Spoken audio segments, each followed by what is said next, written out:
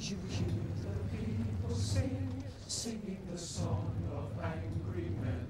It is the music of a people who will not be slaves again.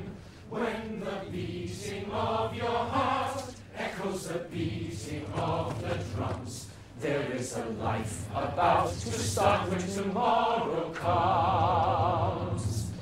Will you join in our crusade? Who will be strong and stand with me? Beyond the barricade, is there a world you long to see? Then join in the fight that will give you the right to be free. Do you hear the people sing the song of angry men? It is the music of the people who will not be slaves again.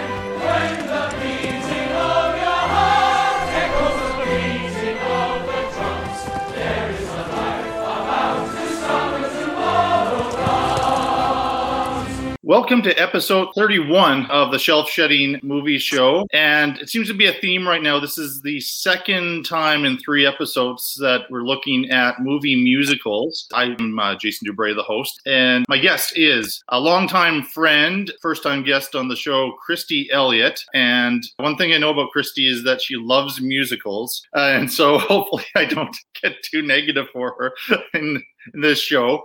We've been talking about this one for a while. The last episode of musicals I did with Allie Peters was important musicals as far as the history of cinema, that kind of thing. And now this is serious musicals in the sense that each of these deals with serious material in some way, or violence, Holocaust, French Revolution, that kind of thing. And some of them they are all in some way very beloved and famous musicals. What was interesting to me preparing for this show is, and I said in the last show, that sometimes movie musicals are not as effective as going to the theater and seeing a live musical. I mean, both are a bit of an experience, a bit of a spectacle, but there's something that sometimes is a little bit lost with certain movie musicals. And I haven't seen all of these productions live, but I have seen most of them. And I would say on the whole, seeing them live and with their original Broadway script was more satisfying than watching the movie versions, even though some of these are classics and we have some Best Picture winners and Best Picture nominees. That's kind of where I'm starting off. I might sound like a little bit of a negative Nancy as we go through these. The other thing I want to say is we were talking about this show for a long time. So there has been a bit of time between the viewing of a lot of these movies. So hopefully between the two of us, we can sort of piece it together and knock off the rust as far as the amount of time between viewings for a couple of these. But welcome, I've seen Kristie. all of these movies more than once, so hopefully I remember them all. And I have seen all of them live as musicals as well. Actually, that's not true. I never have seen Into the Woods, but I was in it. So I count that as sort of having seen it too. I feel like it counts because when you're working with it, it's a totally different perspective. And that's the case with one of these for sure, where I believe it or not, I've never seen, at least I don't remember seeing production of The Sound of Music. Like in theater, like as theater, but I directed The Sound of Music. So yeah. I saw it at Persephone. I think that might have been, and then, high school versions of it, but I saw it at Persephone. I think that was my only other version of that one. But Cabaret. I'm lying. Yeah, I think I did see that one. Okay. Yes, that was a few years ago, right? Yeah, it was. Yeah, no, I did see that version. Yeah, so I'm know lying. We've both seen Cabaret in New York. I've seen Cabaret several times, and of course, that's the one that we collaborated on for a high school production. I still can't believe we got away with doing that. They told us it was just one of those things where the stars aligned, but I've been told nobody can put on Cabaret in public high school, and I always like that challenge, and I really like how it turned out on the whole. I mean, I did too. That was interesting because our conversations about musicals have always been, at the start were about how much you didn't like them and how much I did. And then we had to find one that the two of us could agree on to put on. And I remember having lots of heated conversations in the hallways and the students going, I don't think we're going to get a musical this year because Miss Elliott and Mr. Dubray are fighting over the musical. Yeah. We're not fighting. We're having really good conversations about these musicals. But yeah, we well, I finally think, agree on looking back on it, I think I was pretty young in my teaching career and pretty passionate about what's worthy and what isn't and all that. And I've hopefully mellowed over the years a little bit in that way, and and can work with things. But yeah, it just seemed like you'd suggest one, I'd be like, I don't want to do that. I'd suggest one, you're like, we can't do that. That's completely, and I don't know, we managed to magically. We wanted to do Chicago was what we really wanted, and then we couldn't. And then it was like, I don't remember which one of us suggested it, but it was like, yeah, okay. And we were like, okay, done. Yeah, I think you said it, and it was like, oh, you'd be willing to go with Cabaret, and then I said, well, there we go. Let's see what we can do here, because again, it's perhaps insecurity, because I said in the show with Ali that when I've directed musicals, but I really don't have any musical talent. I mean, I can sing. I don't know if I should sing. I heavily rely on the music department and the collaborators to make something like that. And so I think if I feel that I don't have a strong enough vision for a particular musical, then it's going to be tough to get there and to work with it as much as you have to live with the show. And Cabaret is one that I just have never gone tired of. But it is interesting as we look at these movies, because the movies are quite different from the Broadway musicals. Yeah. And actually, it's funny. One of the ones that I saw live, for some reason, I actually, surprisingly, I'm now at a point where I prefer the movie. And then there's some other ones where I'm really, really hard on the movie, despite all of the fame and success it has, because I'm fairly attached to the original Broadway version. So I should mention, I mean, I don't know that there's going to be a whole lot of swearing. I always do a swearing, and of course a spoilers warning, more so if you haven't seen some of these musicals. Some of them are pretty old, but at the same time, if you haven't, please. The spoiler alert, Sound of Music, the Nazis come. Like, if you haven't seen that yet, I'm sorry. Yeah, I know. But there's a few others that are maybe less known, I guess. Yeah. Okay. And so I just always like to give a spoiler warning in case there's somebody that doesn't want to know the end, or if they're maybe a little bit younger and haven't seen some of these before. But it's 5 movies, actually, not the normal 6 that we're going to be going over. And then 50 points we will each have at the end to distribute among these and see which has to leave my movie collection. We're going in chronological order, and we're going to be starting off with West Side Story, winner of 10 Academy Awards. Then we're going to take a look at it won Best Picture. We're going to look at another 1960s movie that won Best Picture. It was a good decade for musicals winning Best Picture, because all of these, My Fair Lady, Oliver, like there were a whole bunch of them that decade that did really well. All of the ones we're talking about today were nominated for Best Picture. Or in the case of one of them, it was nominated for Best Musical on Broadway. Yeah, we have one that's going to be a little bit different than the rest. We'll get to in a moment here. But West Side Story, then the famous Sound of Music, which I have directed that one. And then we're going to take a look at Cabaret, directed by Bob Fosse. So we were into the 1970s. Then we leap ahead to the 1980s. So there is a Disney-produced Into the Woods movie, but what we're actually going to be reviewing is a filmed performance with the original Broadway cast of Into the Woods from the late 1980s. So this is not the Meryl Streep playing the witch Into the Woods, but Bernadette Peters, who's better, had the role from the original cast. Then we're going to jump a few decades to 2012 with Les Miserables. There have been a million versions, but this one is very much based on the musical, very, very successful musical from the 1980s. And was actually, I think it's interesting how it was shot, and especially the musical numbers were in contrast to some of the things I'm going to bring up as being a little bit critical, and I brought up as kind of criticisms in the previous show about how they've approached the music for movie musicals. Anything else that you'd like to say before we get started? No, I think we're ready to roll. Unlike other classics, West Side Story grows younger.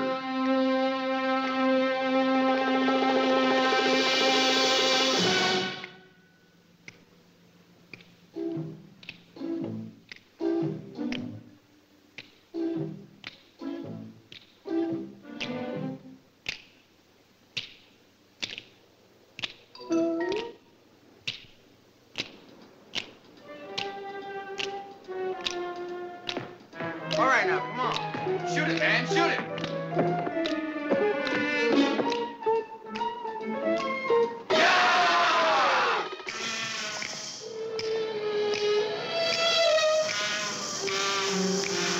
You hoodlums don't own the streets. Go play in the park. Keep off of the grass. Get out of the house. Keep off the block. Get out of here. Keep off the wall. A gang that don't own the street is nothing.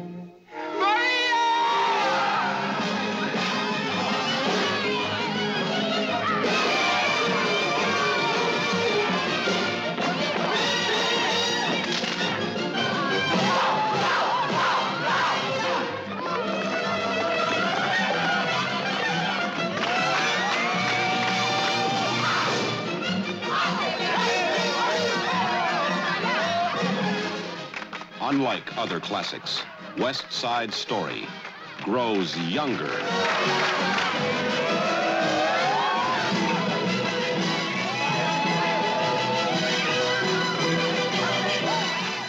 It's rare that a movie that has two directors wins Best Director and Best Picture, but that was very much the case with West Side Story. The film version of it was directed by Jerome Robbins and Robert Wise. And Jerome Robbins was a very famous choreographer. And I think he was kind of brought in to shoot kind of those scenes, the musical scenes and the choreography scenes.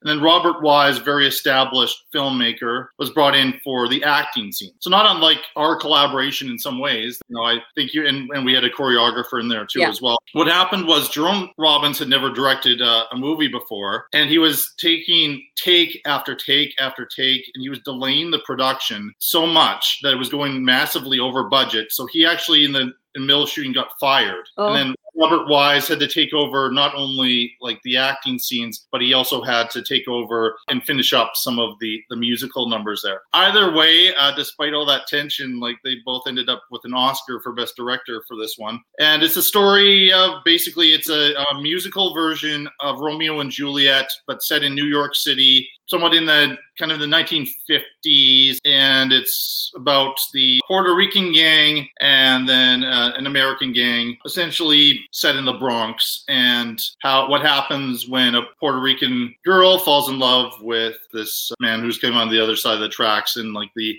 interracial thing. Apparently, this was originally they were going to have it be Catholics and Jews. But then there was some resistance to that, so then they went. Also, the number of Puerto Rican population increased massively in New York City at the time, so they went with that idea. I've always really, I haven't put on West Side Story. I had tried to like push for it, but it's a pretty tough show to put on. I know some high schools have done it. It's one of the ones that I've been on my list to direct at some point in my life. I don't know if it'll ever happen. The orchestration is so hard. You know, Leonard Bernstein And also the singing's difficult. It is Stephen Sondheim, early Stephen Sondheim. Stephen Sondheim has written some of the most challenging music for music theater, and especially like the range of the men singing tonight. It's just incredibly difficult. And so finding, like if you go to a high school and just trying to find enough guys that can sing and dance as well as you need them to do this show is really hard. So it's going to be more of a community kind of piece, but also casting. Like you can't just cast a bunch of white kids and color them up. That's like, you just can't do that. So you've got to find people that, you've got to cast responsibly. So you need to be able to represent well. And so it's the same kind of issue with trying to cast Hairspray in Saskatoon. It's going to be difficult. Yeah. Kids love that. They always request it, but they don't think it through.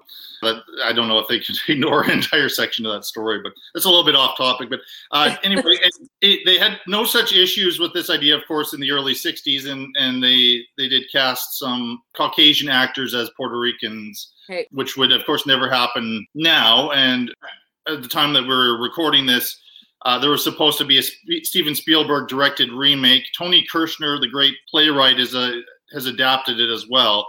So there's going to be a new version of West Side Story popping up sometime this calendar year. It was delayed by COVID. They didn't want to release it through just kind of streaming services. They didn't have a theatrical release for this movie.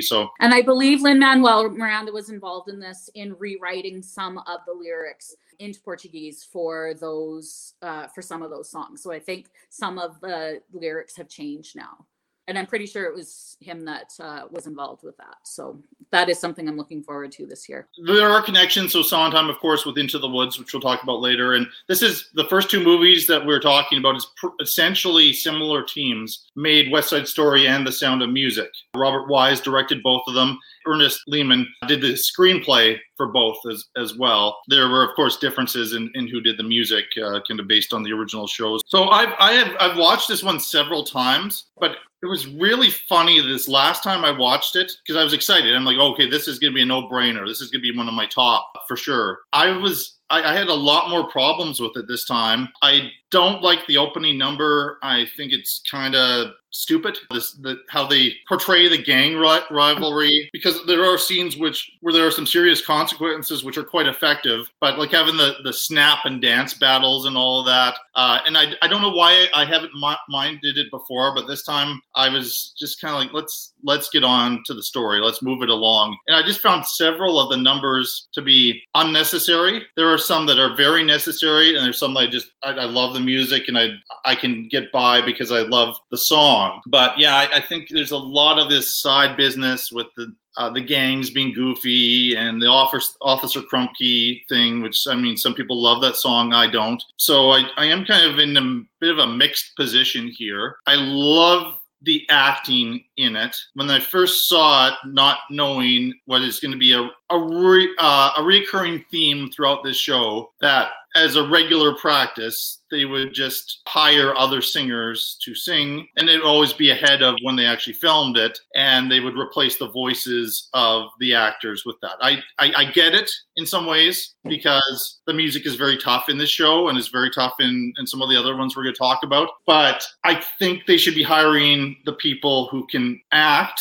and dance and sing. So all that said, I really love Natalie Wood's performance in this movie, but I just, this time I was so in my head, just being distracted by that is not her voice. She does her best to try to make it look like she's singing. Mm-hmm. She could sing, but there are certain ranges that Maria hits that were not in her range as well.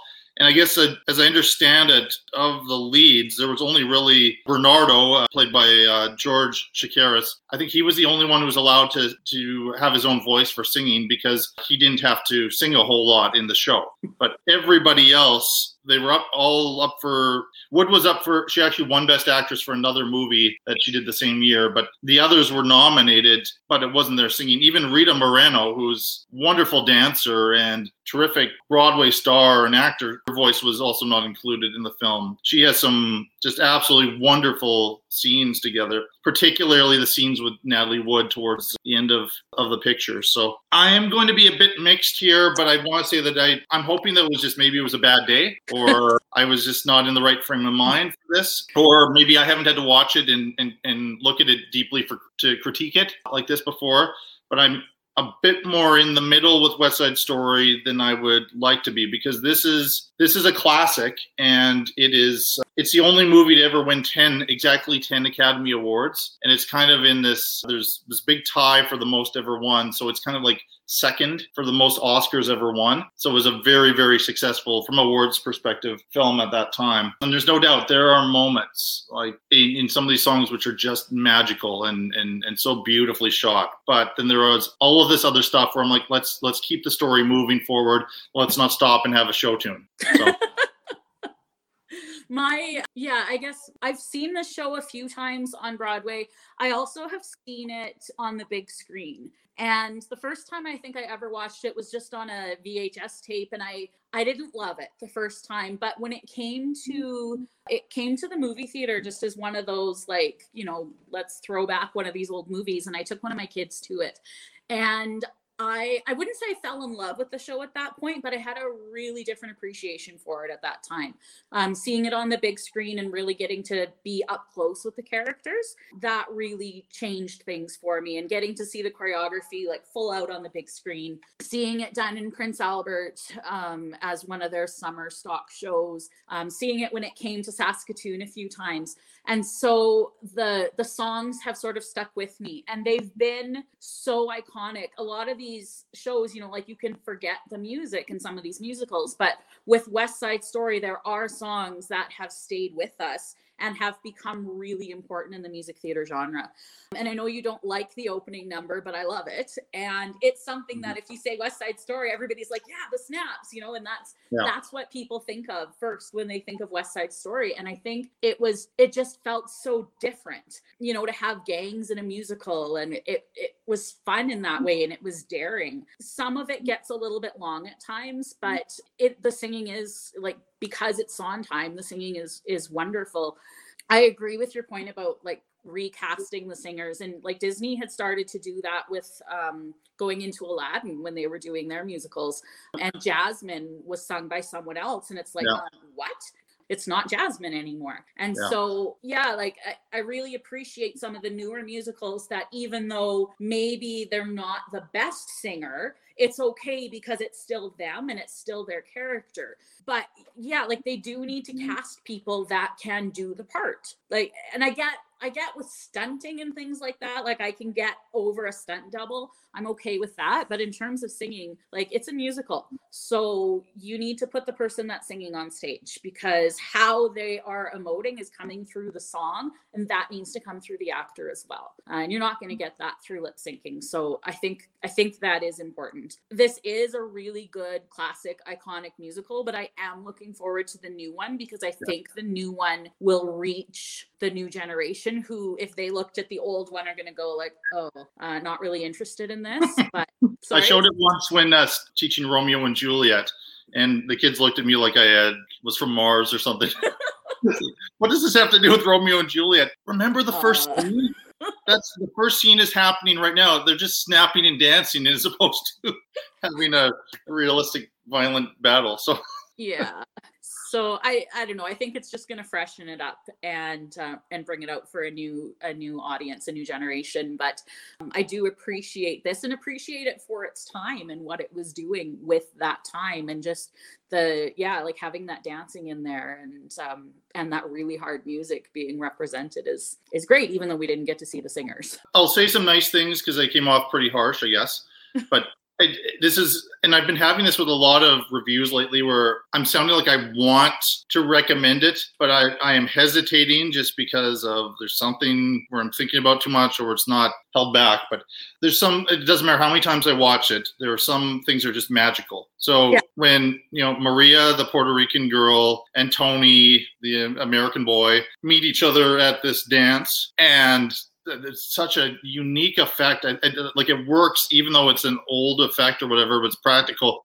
where suddenly everybody else disappears and it's just the two of them dancing, and the music and seeing everything around there is just brilliant. That's almost to me where the movie gets going. I still like, as corny as it is, that Maria song, and he's I like, feel pretty. That one. Oh no. no. I don't even mind that one. I like the song. Like, that one's a silly number too, but somehow in her acting, even though she was lip syncing, Natalie Wood makes that whole bit work really well. It's also well edited and well put together, well shot. But no, when Maria, I just met a girl named Maria, and the streets of New York are empty for some reason, I guess. But then he's singing this out. I can get by with that. And the America song, I Want to Live in America, so well choreographed. The dancing's great. Again, Rita Moreno's her energy and her performance, while it's a big ensemble dance number, really make it work. But it was a nice play with Bernardo. I don't know if they both won Oscars, those two, supporting actor and supporting actress. I'm not sure about whether he deserved his or not, but I mean, I'd have to see who he was up against. Richard Beymer is fine as Tony. I mean, you end up caring about the love story, and I like the tragic conclusion here probably more than I like in Romeo and Juliet. I have problems with Romeo and Juliet as a play, and I actually think, that's a much more suitable and better ending. Plus, this whole questioning of, like, is all this violence and this gang stuff worthwhile? You're left kind of in a really serious point of view. And that's why I find the snapping and the silliness so unnecessary, because they are actually sending a serious message with this musical. It's not just fluff. But should that not be part of, like, the journey of the show? You know, like, it's starting a little bit later, and they have these gangs and they're being kind of silly and territorial, but then the violence just escalates and builds and escalates until we get the dramatic conclusion.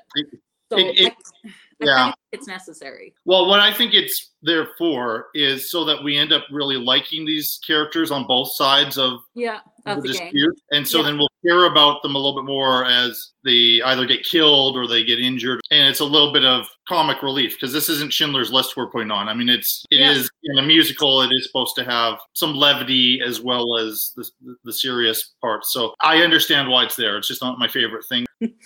My favorite scene is, and then we're in spoiler territory, but Bernardo has been killed by Tony, and we have Anita and Maria, and that realization happens.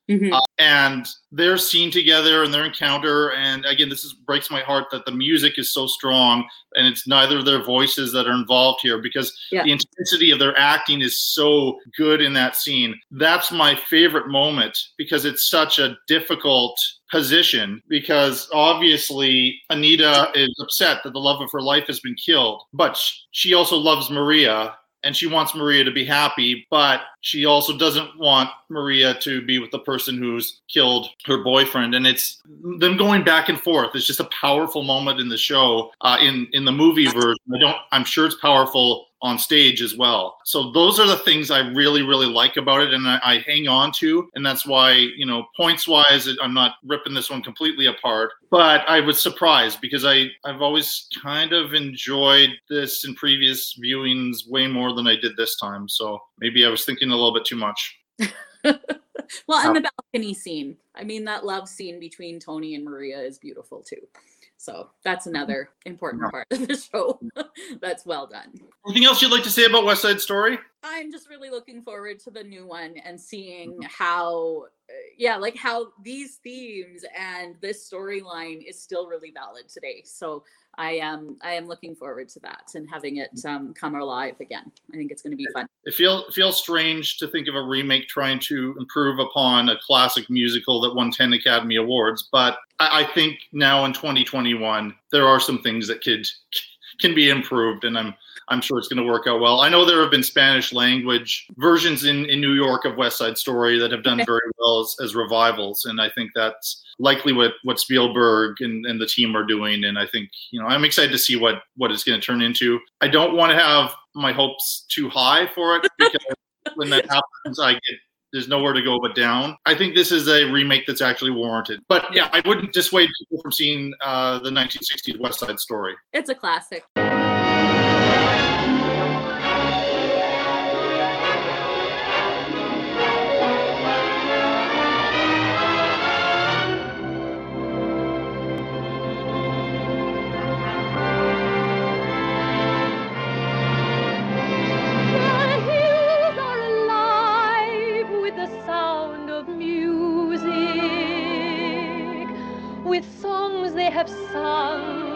1,000 years. As I sound your signals, you will step forward and give your names. You, Fräulein, will listen carefully, learn their signals so you can call them when you want them. The celebrated play that delighted the world. Actually photographed amidst the wondrous beauties of Salzburg, Austria, with the performance of a lifetime by the screen's brightest star, Julie Andrews, in the glorious role of Maria. How do you solve a problem like Maria? How do you catch a cloud and pin it down? How do you find a word that means Maria? A flibberty gibbet, a will o' the wisp, a clown. Maria makes me laugh. Maria, who entered the strange new world of Captain Von Trapp and captivated his 7 children with a magical spell of song. Girls in white dresses with blue satin sashes, snowflakes that stay on my nose and eyelashes, silver white winters that melt into springs.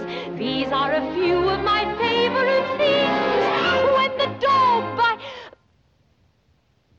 Fräulein, did I not tell you that bedtime is strictly to be observed in this house? Yeah, you did, sir. And do you or do you not have difficulty remembering such simple instructions? Only during thunderstorms, sir. Here, 2 new numbers specially written for the picture by Richard Rodgers, plus Rodgers and Hammerstein's immortal songs. Doe, a deer, a female deer, Ray, a drop of golden sun. Me, a name I call myself, far, a long, long way to run. I am 16, going on 17. I know that I'm naive. Oh, please, Captain, love them all. I don't care to hear anything further from you about my children. I am not finished yet, Oh, Captain. yes, you are. You will pack your things this minute and return to the Abbey. Captain Von Trapp, are you in love with him? I don't know.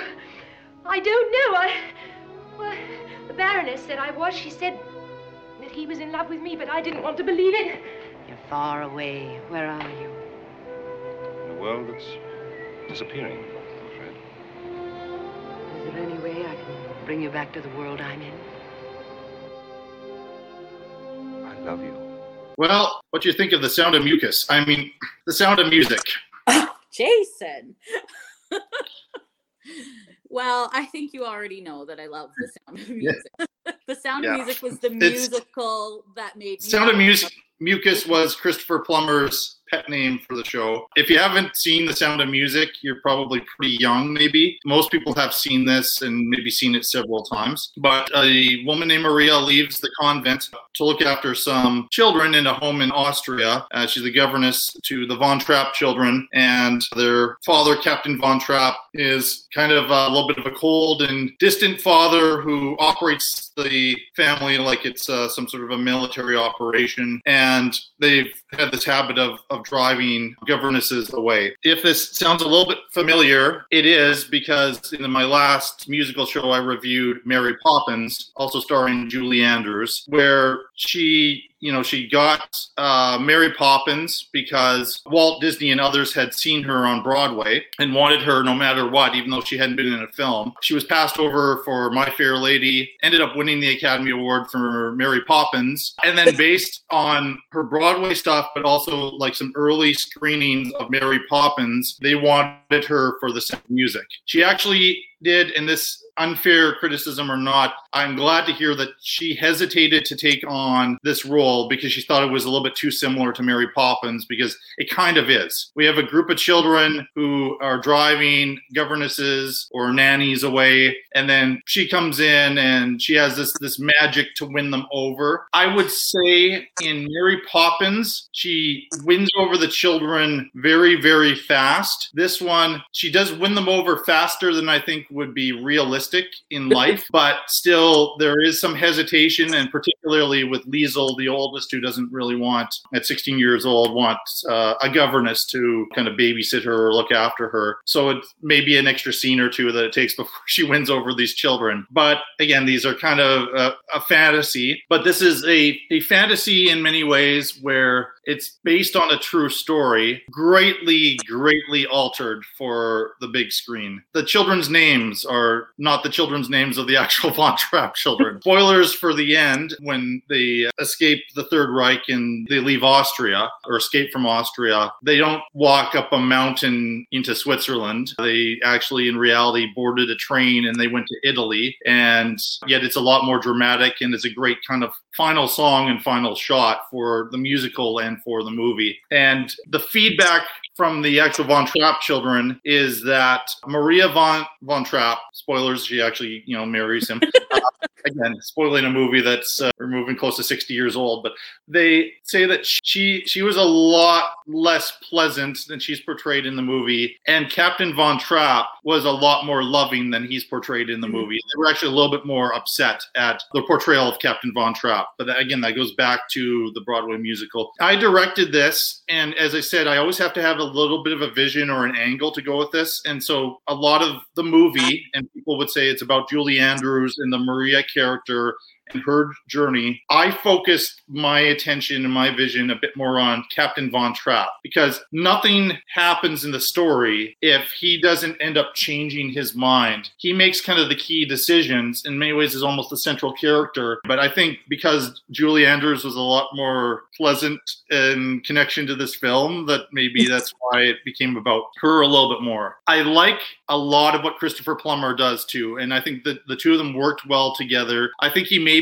softened on this movie by the end of his life, and unfortunately he recently died, but he started to joke around about it, whereas at the time he was not having a good time with this show. I mean, the rumors are he was drunk and overeating through the whole thing and questioned the songs. He thought the whole thing was silly. He apparently wasn't crazy about Julie Andrews, that she was a little bit too, getting like hit by what was his description? Hit by a Valentine's card every day or something like that. He was kind of a different place at that time in his life. All that to say, I really like his performance, but it still annoys me the fact that they did some sort of strange mix of his voice and another actor's voice for Edelweiss and for some of his singing, because he worked really hard. He could sing. He learned how to play the guitar. They actually both did. Julie Andrews didn't know how to play the guitar either. They both learned for the movie, and still they went and they changed the dubbing of it. I guess it maybe wasn't quite what they were looking for. And I think that annoyed Plummer too, because he had kind of a tough shoot. Maybe it was a bit arrogant, the age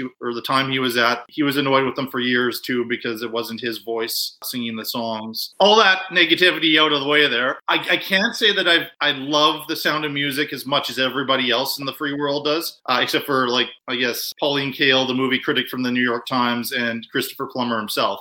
But I like it, and I can get by a lot of stuff. But again, kind of like when we're talking about, there'll be a theme throughout the show. When it comes to the more serious stuff, to me, the last part of the movie and the last part of the show, where there's real danger for the Von Trapp family, and they're standing up and the ripping of that flag, that very famous scene with Plummer. I really like all of that. Maria's story is not, it's not like when I was complaining about the goofy side bits or whatever. It's all necessary, and I don't think there are a couple songs that I could maybe, if I'm being extra critical, could do without, but they don't seem to stop the pace or the energy of the story or the movie for me. So I think somewhere deep down in this cynical heart of mine, I really do love The Sound of Music, but I still hesitate. I think there's a lot of stuff that could be trimmed out of it, and you would still get a pretty entertaining movie and musical. Wanted to start off with that so that we could have something to argue about.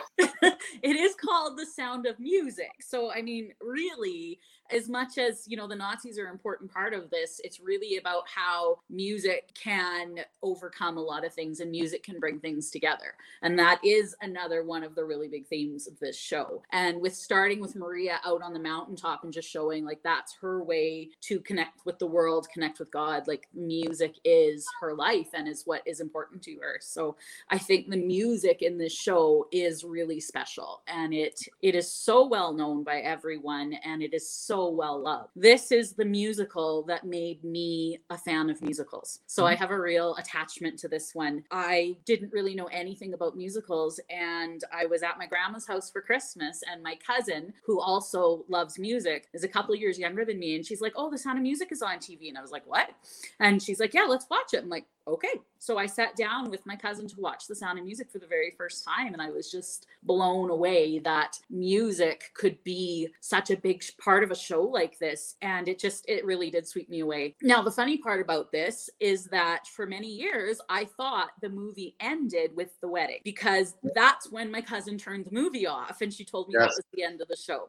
And so, yeah, Maria and Captain Von Trapp have this lovely wedding, and they drive off on their honeymoon. And so for me, it was the love story of Captain Von Trapp and Maria. And I was a little bit surprised to find out there was more to the movie than that. When I got into high school, I was part of band, I was part of choir, but they were doing these big musicals at the school. I don't think they did one when I was in grade 9, but they were doing The Sound of Music in grade 10. And all my friends were like, The Sound of Music, they're doing The Sound of Music. And I'm like, okay, I can't remember if I had actually seen the movie at that point or not, but it still wasn't really part of me yet. So I went and volunteered to be in the orchestra, and I was, but just that was the first musical I was ever part of, as playing the second trombone part. But being a part of even the orchestra was such a magical experience for me. And then I really did fall in love with it. And I have watched The Sound of Music many, many, many times. I had taped it on the VHS off TV. And so I always thought their costumes were a different color. And then when I got it on DVD, I can't remember if they're green, and I thought they were blue. Anyway,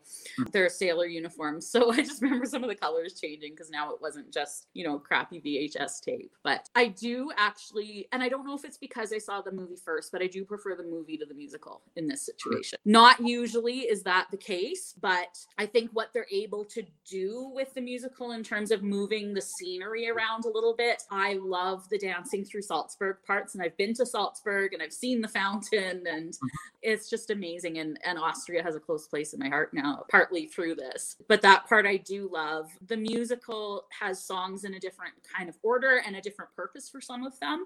And so it sort of changed the way I looked at things. There was a song that I heard in the musical for the first time, though, that I hadn't heard before. Perhaps I had a wicked childhood. That one, because it's not in the TV version of the musical. So I didn't know about that song. And when I heard it, I was like, ooh, I really like this song. I wish they'd had it in the movie, but it was. And then the I Have Confidence song, I think, wasn't in the actual musical as well. Yeah. And that's a great song. It is. That's wonderful. I remember when we were thinking about putting on Sound of Music, I was looking for that song. Where is it? And I was so disappointed in that. And I don't know. I think I like the way the story transpires in the movie better. Because she comes in and all of a sudden they're singing Lonely Goat Herd when they've just met in the musical. Whereas in the movie that comes along later, and that puppet show, just like what they could do. And I know it's totally fake. Like, you're not putting on a puppet show with marionettes with these kids, but you could imagine you could. And it's just, and climbing up the window and singing my favorite things in the bed, and where Liesel kind of goes, okay, yeah, I could use a friend. This is actually a good thing. So the dresses and the ball gowns, and it's lavish and it's wonderful, and it is held up so well. Don't you dare remake Sound of Music, because there's no way people would ever stand for that. It's like remaking The Wizard of Oz. They did, though. So, sorry? They did. They did a live TV Sound of Music where Carrie Underwood played Maria Von Trapp. So, it did happen, but I'm not sure how it was. I mean... Yeah, this is one that doesn't need to be remade, because, like, with West Side Story, like, I always found the movie, like, lighting-wise to be really dark, whereas Sound of Music isn't. It doesn't feel like it's old filming styles. It feels still fresh, and you hate the Baroness, and you love... That's an issue I have, though. You hate the Baroness, but she's a villain 5 seconds into, like, we see her and like, oh, okay, we hate her. She has no character.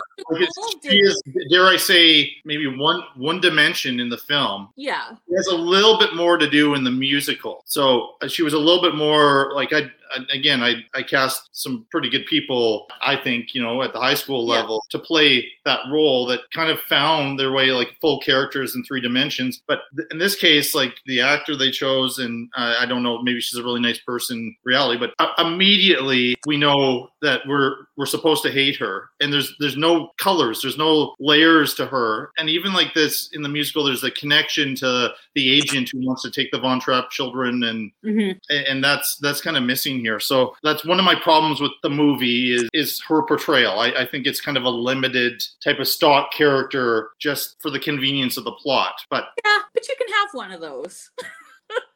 But she's supposed to be like one of the few major. I mean, the kids. There's enough females in there, but she's kind of one of the few adult female characters in the show. I mean, a lot of like the Mother Superior and that they have some good scenes here and there. But I don't know. It reminded me kind of like of a Disney stepmother. Yeah. Where just immediately like she's awful and she's out for herself or whatever, and everything about that's very familiar and predictable. So, but I agree with you. There's a song, in honest to goodness, I have this theory that there's kind of the amateur script for The Sound of Music that they will send to high schools, and then they would give to community theaters or professional or Persephone Theater. But there's this song, and it's the song where Captain Von Trapp and Maria fall in love, and it is the most dreary song. I can't even remember what it's called, but no matter what we did, we had pretty strong, in my opinion, student actors in that role, but we could not get the orchestration was like it sounded like sort of this dreary number, but it's supposed to be like, oh, we didn't realize that we had fallen in love with each other. It's not in this version of it, and like that alone makes the movie better. Confidence, again, is a better, I believe, original song for the movie version, even though it's not all that necessary, but it says something about Maria's character and how she's feeling when she's approaching the house. Apparently, Julie Andrews tripped at one point as she was walking up, which was a total accident, but Robert Wise is a very good director. He kept it because it kind of was a happy accident because it shows the nervousness that she has when she's walking up. So I do agree. I think when it comes to like the showpieces and the music and all of that, the Sound of Music film version is better. I think with a big budget, it can be magical live as well, but not necessarily the same way. I think this is one where they maybe improved it. I could see how it could be pretty close with West Side Story. You could have an amazing experience watching the movie, but it could be more amazing live. I still think when you go in and you see a production of The Sound of Music, you might really enjoy it, but then you'll be like, oh, I can't wait to go home and watch the movie again. Yeah, because it reminds me of that. The movie became so big in that way. And I don't know, so Persephone is the most professional version of this I've seen. And I heard after that the actress, we were at a matinee with my class, and the actress had the flu and was running off stage to throw up between scenes. And that might have had a little bit to do with why that version of the musical didn't completely win me over. But, just like the Do Re Mi song, Up on the Hill, when they're sitting in the grass with their picnic, and then through Salzburg and coming up the stairs, you can't, no matter how big of a budget you have, you can't do that. And so really it is like the cinematography is magical too. So it just puts everything together. It's a pretty darn good musical. I don't think in the movie, and maybe it's because I have worked on the show, but with Ralph, I found Ralph didn't have enough screen time initially for us to be really invested in his character. And he's in the 16 going on 17 song and all that, but I think the actor who played Liesl, she's now died, I guess, but she did quite a good job. Apparently she had this major injury, she fell, when she went through the glass. Oh no! Actually, and she had this. She was okay except for this ankle or whatever, but they had to bandage her up, and so most of that song she was in pain, and she did a wonderful job of it. But we don't get a lot of time with him before he's kind of turned, and I feel like that's maybe it's just going through the production for me that's why I feel like in the musical he's a little bit more of a well-developed character too. We don't feel a lot like his transition is kind of abrupt, and you're like, what happened here? How did he turn? What's going on in his life? Yeah, so I agree with that, because during 16 going on 17, it's like, oh, she's got this guy, how wonderful. That song is amazing. Her dancing in the gazebo is lovely. But then it's like, yeah, Rolf, what happened? But I love the chance that provides for Liesl and Maria to get together and have that lovely moment about growing up and what it's like to get burned. And it's really cool. But I agree that in the movie, they don't have a lot of development there. But yeah, that kind of, and I don't want to call it a love story because they criticize Romeo and Juliet as not being, people always call it a love story. It's not a love story. It's a teenage infatuation. But they, I don't think they didn't give that enough time, I guess, in the movie. But it's a 3-hour plus film as it is. So fair enough there. Yeah, so I'm kind of a little bit in the middle on this. Maybe now, before I would have said West Side Story. I like more the movie version more than The Sound of Music. It's now pretty close. I might even say like The Sound of Music is, indeed a notch better. But I don't get excited to watch it as much as everybody else. I talked to like somebody on my staff last year, said, it's part of, I think, Christmas. Like, must watch The Sound of Music. There isn't anything overtly Christmas-like about The Sound of Music. It's just that's when it was on TV, and that's when people could watch it. Yeah, every year it would be on television. I guess that's part of the tradition, and that's why. And it looks, you're right. I mean, the difference between it and VHS and it in like a DVD or a Blu-ray, it's enormous difference there. And so it looks quite good. And again, I think this would be a good one to see on the big screen. Occasionally they'll have these sing-along versions. I'm not sure I would enjoy a sing-along version because that's more of a communal type of thing. I'd like to watch it just maybe after I've watched it in theaters, just watching the story itself. And I wouldn't mind if people are kind of singing along, but having the lyrics pop up and all that throughout that. And then after that, I would be happy to go to sit through one of those because I'm sure it's fun. Because it's got to be, I just feel like it's a big screen movie. I'll probably appreciate it even more when it kind of like, West Side Story or any of these, I think is better on the big screen because they were designed as these big Technicolor epics that the studios believed in and ultimately did very, very well. Anything else you want to say about The Sound of Music before we go on? No, it just has a special place in my heart and always will. Yeah, I'm a little bit hard on Julie Andrews. I mean, this was an iconic role for her, but I felt like she's better in Mary Poppins, and she won the Oscar for Mary Poppins, but they are different, but they do feel very, very similar. And I think Mary Poppins, the movie's sentimental, but Mary Poppins, the character herself, isn't that sentimental. Mm-hmm. And I feel like Maria von Trapp, there is some sentimentality. And no matter what happened, it worked really well, that partnership with Christopher Plummer. And sure enough, like as they were doing the clips of his career, there would be him sort of singing Edelweiss, even though it wasn't his voice, and different clips from that. But I'm kind of glad he softened on it a little bit too. And there's a lot of behind the scenes shenanigans with The Sound of Music involving him, but also a lot of the kids too. And they had a heck of a time because the kids were growing, and so then he had to do things about different height differences with the age that they were supposed to all be. And like this one kid had to go through torture to have his hair bleached, so it had blonde hair because he had. I always find that this almost the side stuff as interesting as the movie itself. Yeah. But the side stuff wouldn't be interesting if the movie wasn't such a classic. Well, there's some movies where the side stuff is much, much better than the movie. I won't say that's completely the case here, but I would say, again, I don't have to convince people to check out The Sound of Music, but if you haven't seen it for some reason, check it out, form your own opinion, and probably be more on the side of history on this one. So, I don't think remaking it into a feature-length film is a good idea. This was Germany in the early 30s. Hello, stranger. Full of life and love.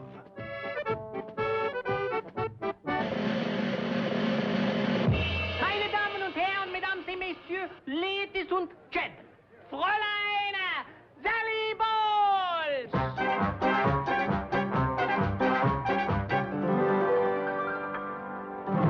This was Sally Bowles in the early 30s. Well, I dash all day and I work late at the cabaret. Full of life. I love parties. Doesn't my body drive you wild with desire? And love. Oh, Brad. A special girl. I'm going to be a great film star. That is, if booze and sex don't get me first. On the brink of something fantastic. I mean, it would be funny, wouldn't it, if he asked me to become the next Baroness von Hoyne in Regensburg? And frightening.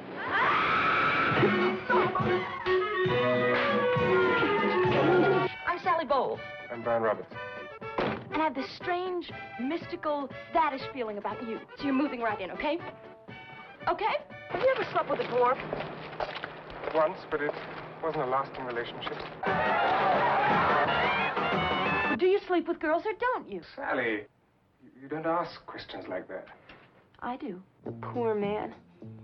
He tries to love me. I may have my tiny faults. God damn it, I'm gonna have a baby!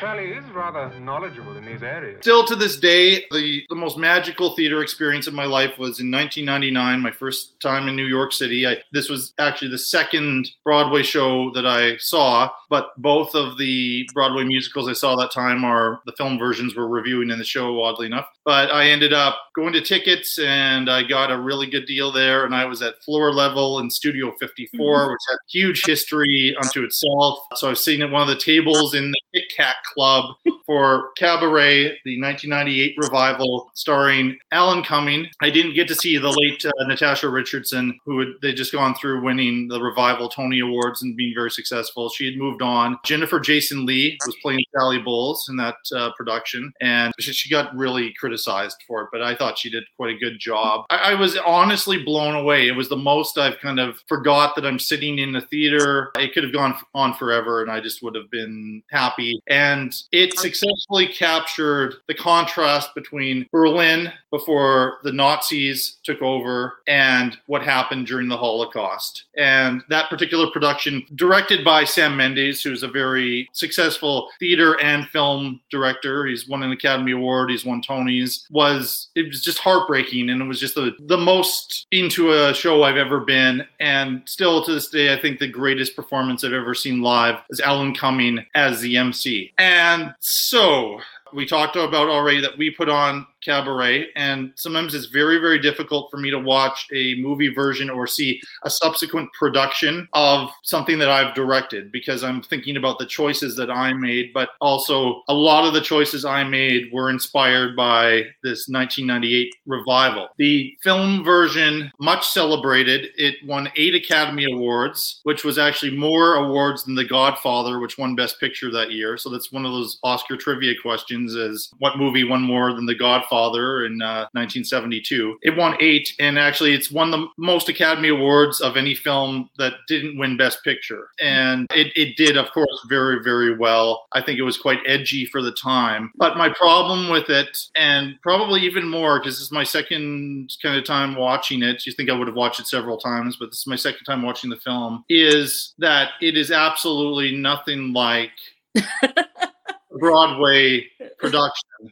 So because of that, even though I don't think the Broadway revival would have happened if it hadn't been for the movie, this doesn't feel like the Cabaret that I know. And so I'm being and I will be super, super critical of it. But as I understand it, Bob Fosse was a little bit more, who directed it, the famous choreographer. He was a lot more interested in the short story that was about the actual person who was not named Sally Bowles, but the story of her life. So this version of Cabaret is about Sally Bowles. And then, as I said, I have to have a vision for a show if I'm going to direct, and particularly a musical. My experience was the MC being the key character here. And we see the life and the exuberance and the artistry and the freedom that the MC has in the opening number in Willkommen and subsequent numbers in the Kit Kat Club.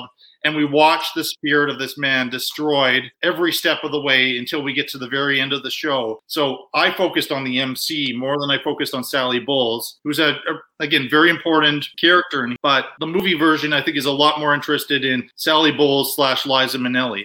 I don't think Liza Minnelli was right for this particular role. She won the Oscar for it. It's her most famous role. I like Joel Grey, but again, he doesn't have the amount of screen time / stage time that Alan Cumming did. And I think Alan Cumming, and haven't seen Joel Grey on stage playing this, so I can't compare those two in that way. But Alan Cumming, I think, found some ways to improve the MC character and give more dimensions than we get from this performance. But Joel Grey won the Oscar. He beat out like 3 guys from the Godfather movie to do it. And that's fine, I guess. But for some reason, Sally in the musical is British. She's American in this one. Cliff was the name of the writer in the musical. He's now changed to a British gentleman named Brian. And again, I'm not completely sure why. There's a whole subplot involving this rich bisexual man who gets involved with both Brian and Sally, which is not really an element at all in the musical. And they cut several really charming, beautiful songs from the musical, and they do have them playing like on the radio in the background throughout the movie. They completely eliminate the subplot, which involves a Jewish grocer and the landlady who houses Cliff Bryan.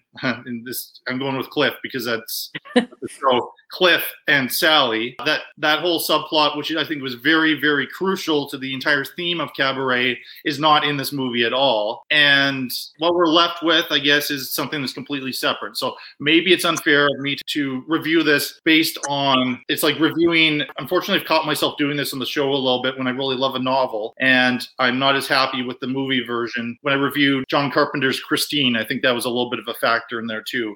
Because it's such a personal musical to me, that's why I'm being really, really hard. So if I had never seen all of that and I just watched Cabaret as it is, I might have been fine with it. But I don't know. I would have been kind of, and maybe it's the right way with the MC. I'd be like, what was the deal with that guy? Like, what was going on there? Here's a plus for the movie. I would say I'm often critical of these random musical numbers that will pop up for no particular reason and kind of, stop the momentum of the story. In this one, all of the performances happen on Kit Kat Club stage. So it is realistic. And I think Fosse was trying to go for a sort of a realistic type of angle on this, yet it's a little bit more of an expressionistic type of musical. So for a guy who was involved with the original, and a couple people who were involved with the original, it was interesting they made such dramatic changes to this version. So that's my really long ramble. In other words, I would totally understand why people love this and appreciate it, but I am not there yet because I'm too attached to the 1998 revival of Cabaret, and I probably always will be. And I guess Alan Cumming's a little bit too old now, unfortunately, but if they had remade this into a movie with him as the MC, I would have fully endorsed that remake because I don't always endorse these remakes. What are your thoughts? So my journey with Cabaret started with a sick day trying to watch this movie because I'd heard so much about it and not getting very far, going,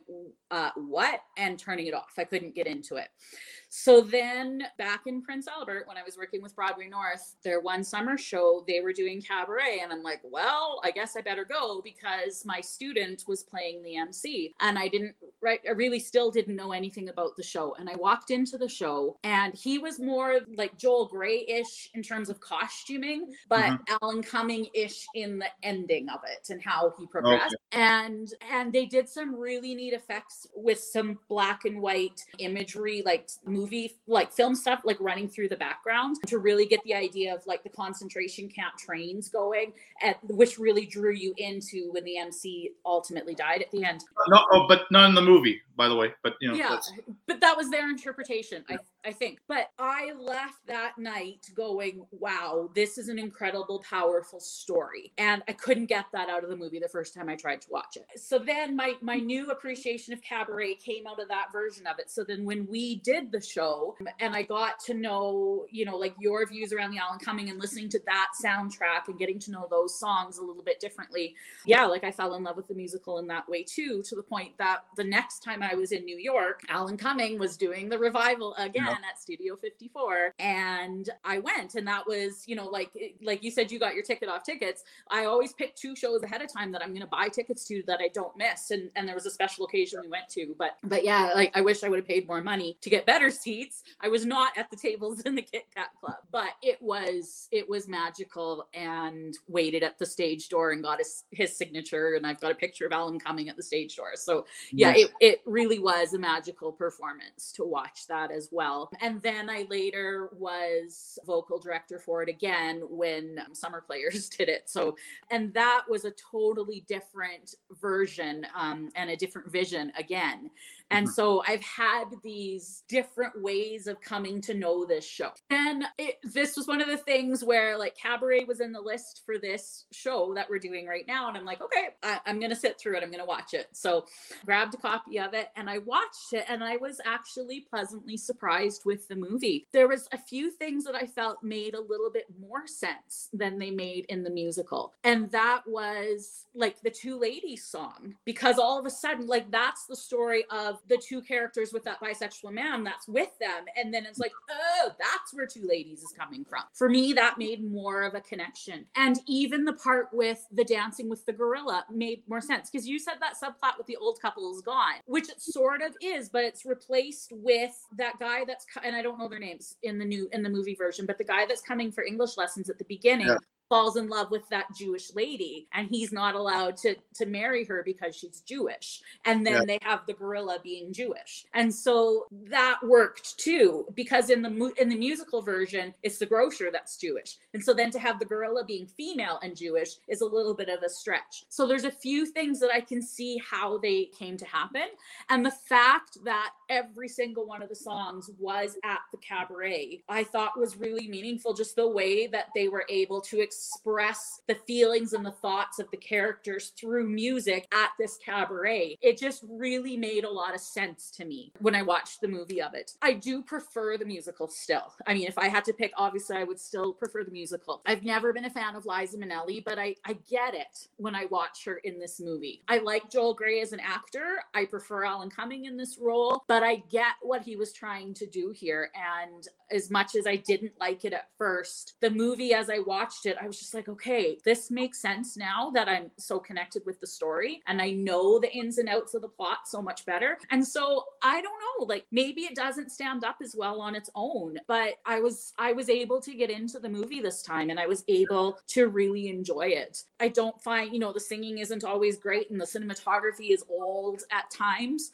It's not necessarily a movie that will stand up for a long time, but it was edgy, it was gritty, and it was important. And I like it now, I think, as a piece of history more than as something that I really want to go back and watch again and again. Yeah, I think it was, again, coming out of the late 60s, early 70s when they could get away with more in cinema. At West Side Story, a lot of the lyrics got changed for the censors. And 10 years later, Cabaret was able to deal with some stuff that wasn't being dealt with in cinema previously. So I get that. I've always been thrown off, though, like you mentioned, how they changed the older couple to this younger couple. The guy who gets English lessons from Cliff in the musical is really a villain. Like he is using these English lessons so that he can help the Nazi party start to take over. And so switching that character into somebody who's kind of a victim as opposed to one of the people where we start to see Berlin change and become more pro-Nazi, that threw me off when I watched the movie. And for me, I don't find that other story as compelling. It's fine. And maybe the older couple is a little bit too cutesy and like that Pineapple song and all that. But somehow, I had Ron Rifkin played that character on Broadway. He was a very talented character actor. And I just really enjoyed that on stage, and I enjoyed incorporating it into our production. And maybe this is like a tribute to Cabaret, that you basically described like 5 different approaches to this story. Fosse had his, and then all of the community and high school productions have their own way of doing it. I will defend Liza Minnelli in some ways. I feel like she's somewhat miscast for my vision of what Sally Bowles should be. And I thought Natasha Richardson and a generation later, and like did you have Emma Stone? No, we had Michelle Wright. Oh, yeah, or Williams. Was it Michelle Williams? Maybe. Michelle Williams. Yeah, that's right. She was in there. Emma Stone's played that role too. I could see any of them being a better fit than Liza Minnelli. But Liza Minnelli's very good in most of like the performance numbers. Yeah. Fine. And maybe this time I think she does quite a nice job of that song, which I always think is one of the key songs to Sally Bowles' story. Yeah, I liked her in that song, and I felt like it had a different purpose to it than it does in the musical. So it's like, in terms of of this version of the show, in terms of this movie, I think she was good for it. But in terms of your vision of the musical and the way the musical is portrayed now, she wouldn't be a good fit for the musical version. And maybe who am I to have the vision, which is the ultimate vision of cabaret? I mean, don't think of myself as an arrogant person, but so to question Bob Fosse, I don't think that's my right or my business. And so I'm happy, because I thought that it might be quite painful for you to have to watch this. And I thought this might be, so I'm glad that you ended up having a better time with it than I did as it happened. So this, like, of the musicals we're talking about, obviously Cabaret is my favorite. But as far as the movies go, I'm not an enormous fan of this movie. And I feel like, again, with history and the acclaim that some of these have had, I feel like I should be more excited about the first three movies that we've been talking about. But I'm kind of very much in the middle here. And this last time, again, maybe I'll revisit it again and I'll be in a better mood, but I was super critical, not having a whole lot of fun with this version of Cabaret this last time. Fun fact, again, we'll be talking about another performance in a moment here. There are only two people that have won Academy Awards when their entire performance was through singing and no dialogue spoken. And Joel Grey was the first person. Yeah, because his entire performance is on stage at the Kit Kat Club singing and dancing. Yeah, it's just, I think the MC is another character that each actor can find their own version or their own way to do it. And just my preference is with Alan Cumming, but I know Alan Cumming has paid a lot of respect to Joel Grey. Joel Grey was in the audience for one of the performances and was brought up during the intermission show, and they sang something together, which was apparently like this really magical moment. There's plenty of respect between two generations of that role, but I think those are the two men who will be remembered for that. But it was almost probably wise that Cumming came up with his own interpretation. How much of it was the director? I don't know. Well, I think the direction with Sam Mendes, but again, with professional actors, they are allowed to kind of approach things their own way unless it becomes a problem for the overall vision for the production. But I think the way Sam Mendes works, he would let the actor do the actor's job, and he does the job of directing. So yeah, anyway, so I think people should see Cabaret and judge for themselves. It's not a thumbs down for me, but it's just, I have a lot of baggage connected to this. It's not the musical.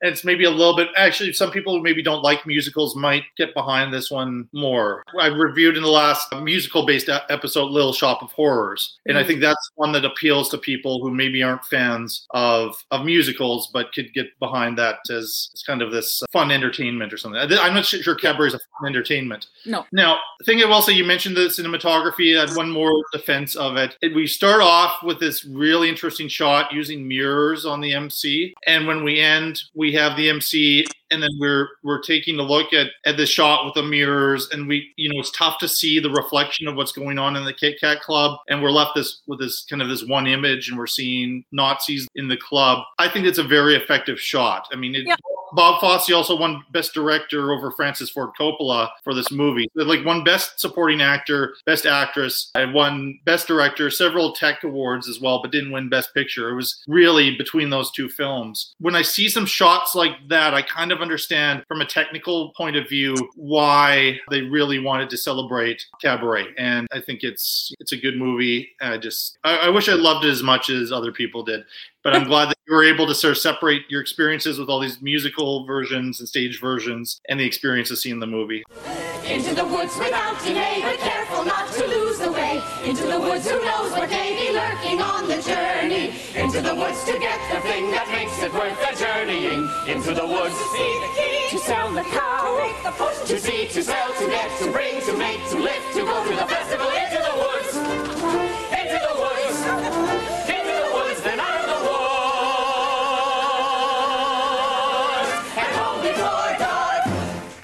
I ended up, I don't remember quite how, but I ended up with a DVD copy of the original cast of Into the Woods. And it was a stage performance, American Playhouse. They do this a lot with Broadway shows. They'll have a filmed version of it. And I've watched it several times, and I quite enjoy it. I love Into the Woods, the musical. This is another one much like West Side Story, I've tried over the years to do as the director. First act, it's just a fractured fairy tale, which we've seen several times before, that ends in happily ever after, and there's no point to it whatsoever. Into the Woods, as much as Disney picked it up and did a film version of it, and it's better than I thought, because I had my arms crossed going to this thing, and okay, there's no way, like I had heard some rumors that they were changing it so it wouldn't depress people as much, and they didn't really. They changed a couple things, but it was fine. It wasn't fantastic, but it's a very, very dark musical by Stephen Sondheim about how the mistakes of fathers can then come down and haunt the next generation. And it takes the fairy tale as an allegory for life and does it very effectively. And without the second act, when after the happily ever after, when the reality hits home, the point of it is completely and totally lost. So it centers around several different characters that you would recognize from fairy tales, but in particular focuses on a baker and his wife. They are unable to have their own child and they really want their child. And then they encounter this witch. And this witch has been hard done by the father of the baker and has put this curse on the family. But if this baker is able to get these 3 items to the witch, then she'll undo the curse so that they can have a child. And the baker has to go into the woods. And his wife wants to help him out. And he says, no, it's too dangerous. You have to stay back. You have to stay back. And that's part of the journey he goes on. And we encounter Cinderella. We encounter Little Red Riding Hood. We encounter Jack in the Beanstalk. We encounter giants and several other characters. There are, of course, if you do the full thing, appearances by Snow White and Sleeping Beauty, Briar Rose, and like all of those figures in there. And it's really nice to have this particular version captured on DVD,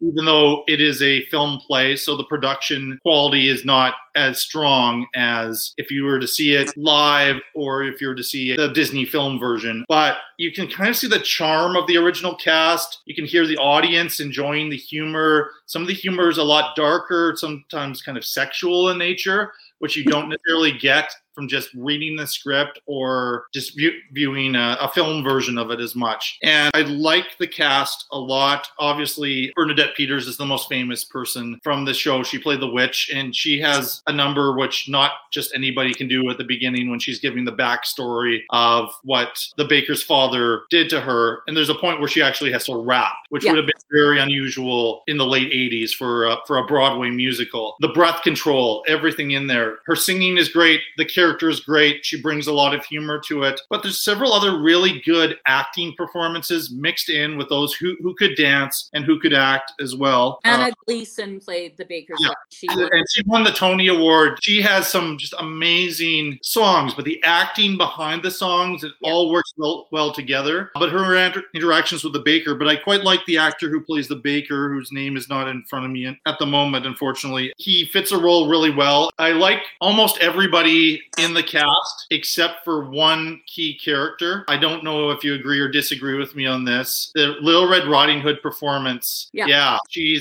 seems a little bit like, out to the audience a bit. She seems to think that what she's saying is funnier than it actually is. And there's just a kind of a strangeness there. I think she has to seem like this sweet little girl who's also incredibly manipulative. So like almost like a Disney child star or something like that, or a child actor who's like looks sweet on the outside but is really a horrible person inside. And I think she was a little bit too aware of what she's doing, and that comes across, especially when it comes to this warrior princess later on. So there's a great message in that character that she's not just some helpless little girl to be rescued by the hunter. But yeah, if that's the only performance that distracts me, that's fine.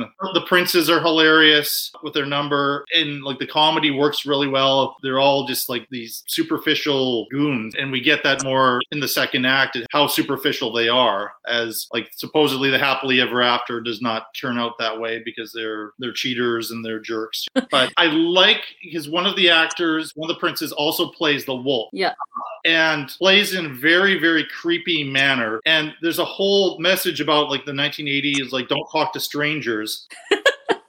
A bit of like a quasi-pedophile quality to that, and very intentional. And that's what I'm talking about. It has to be super dark, even in that first act, for the whole message that Sondheim is going for to be successful. And if you do it as just fairy tales and very like all sweet, you really do a disservice to the message of it. I really, really like this. I recognize the production quality of it isn't as good, but if I want to see the version of Into the Woods that I would like to have happen, I watch this one more than I would watch the Disney one. But this is the Woods that is my Into the Woods, if you know what it seems to be a theme here. I'm the one who gets to decide what is the proper version of these musicals. Positive review for me, but yeah, what do you think? It's funny that you say like, this is much darker Sondheim. I've come off doing this show fairly recently, but the show I did previous to this was Sondheim's Sweeney Todd. So coming off Sweeney Todd into the Woods was like, oh, isn't this nice and bright and fun? Yes, and I agree. Actually, the music is a lot easier than Sweeney Todd as well. So it's a little bit brighter, easier Sondheim to get into than Sweeney Todd.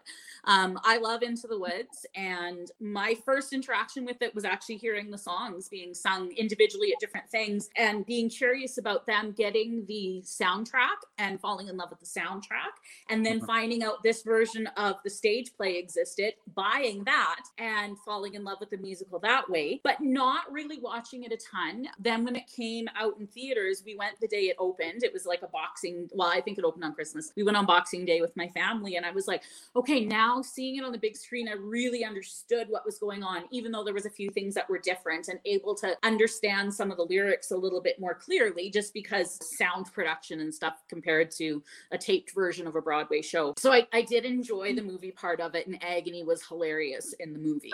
It is. But yeah, there's some changes, like Rapunzel doesn't die in the movie version. Yeah, so there's a few things like that. Like I do still prefer the musical version of it, the one that we're reviewing today. And I do love all of the characters, all of the actors too. I did have an issue with Little Red as well. And I think when I did this with Summer Players, I played Jack's mother. We had two different Little Reds playing, and both of them I felt captured, that piece of innocence at the beginning, but with the self-centeredness of a child and of a teenager. They captured that, and they were endearing in the end. Whereas in this version, Broadway version, I didn't really love Little Red at the end. I didn't really care about her story, but in our version of it, I did.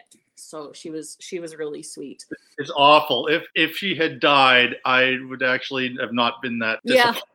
If we're killing off so many of these characters, why not? But she's one of the survivors. So.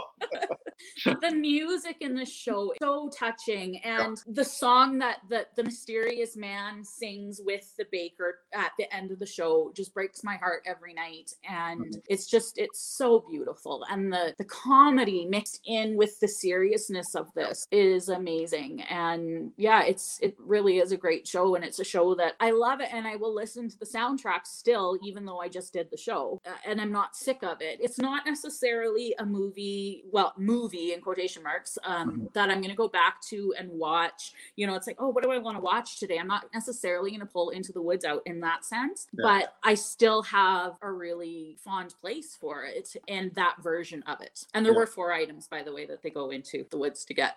I have a sweater that has 3, 4. The cow, the cake. Yes, not 3. Yeah. It was a while ago that I watched it, to be honest.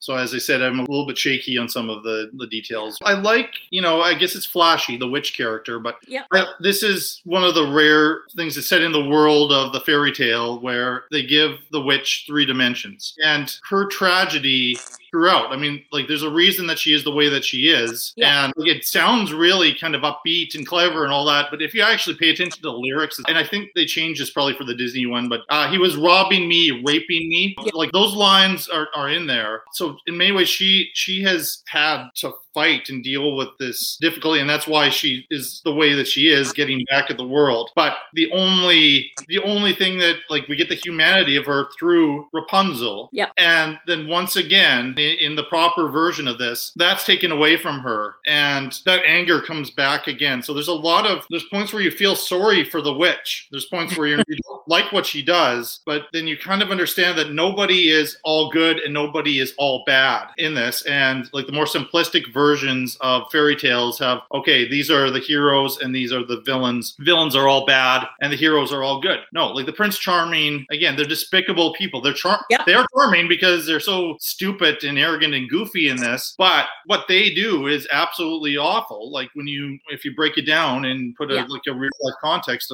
on this, the baker is arrogant and he is stubborn and he won't bring his wife in until he's completely screwed everything up, and then realizes, oh yeah, it's not just about me. Like we all would work together to make this happen. The baker's wife, though, I mean, she cheats on the baker, and then shortly after that, she dies. She gets killed by the giant, and it's the big tragedy for the baker, and he doesn't necessarily know what she did because she was obsessed with the fantasy of the Prince Charming, who was kind of charming, but turned out to be kind of a love him and leave him type of person. These are all really interesting characters to me, and brings up all kinds of issues that a typical Broadway show, certainly one that's set with princesses and princes, does not come up with. So probably my love of the musical, and I would say of the ones that we're talking about, Cabaret would be first, but Into the Woods would be second for how much I enjoy them. And maybe my love of it will make up for the fact that this is a theater staged production of it. So you'll see sort of the effects that they used on stage, but not the same as actually being there watching the show in person. And I've had the great pleasure of seeing some productions of it, and it does work better live more than as a movie, I think, in either version. It's hidden what is required for sets, and so it really is more about the relationships between the characters, and so you don't need a big flashy set for this one, which is part of it.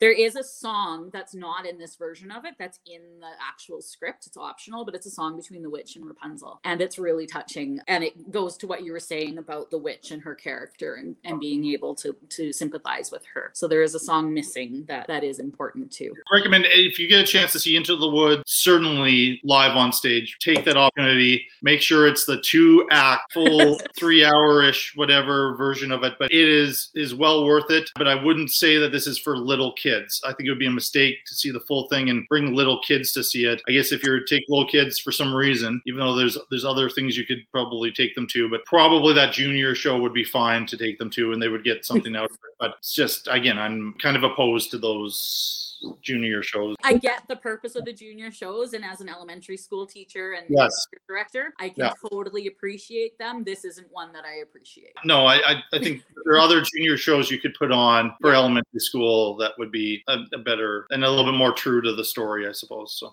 anything else you'd like to say about Into the Woods original Broadway cast is what I'm calling this one, as opposed to the Into the Woods film version from a few years ago? I guess my last point with this show is that this show has a lot of roles for females that are really strong roles. Yes. We have a lot of musicals out there, like even Sweeney Todd. There are very few female parts in that show. I mean, yes, Mrs. Lovett has a huge role, but in this show, we have the witch, we have Rapunzel, we have Cinderella, we have Jack's mother, we have the baker's wife, we have Little Red. Like, there's such an opportunity for women to have roles and to be showcased in this show, where we don't get that in a lot of other ones. And so that's one thing I really appreciate about the show too. Again, I wouldn't dissuade you from seeing this, but I think it would be more of if you are an enormous fan of the musical, you may want to see what the original cast did more than just watching it on its own. I'm not sure that this would be the gateway to being a big Into the Woods fan. I think your example of listening to the soundtrack first and then more information has been kind of typical. When I was in high school, it was a pretty new show. It wasn't as old as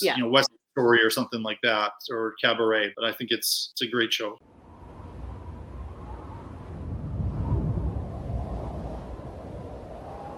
I dreamed a dream in time gone by, when hope was high, life worth living. I dreamed that love would never die. I dreamed that God would be forgiving. Tigers come at night, with their voices soft as thunder.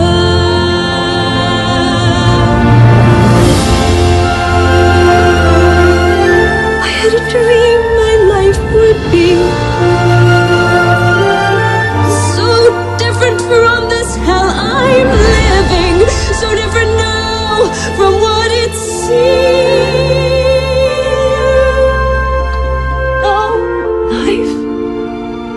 Kill a dream I dream.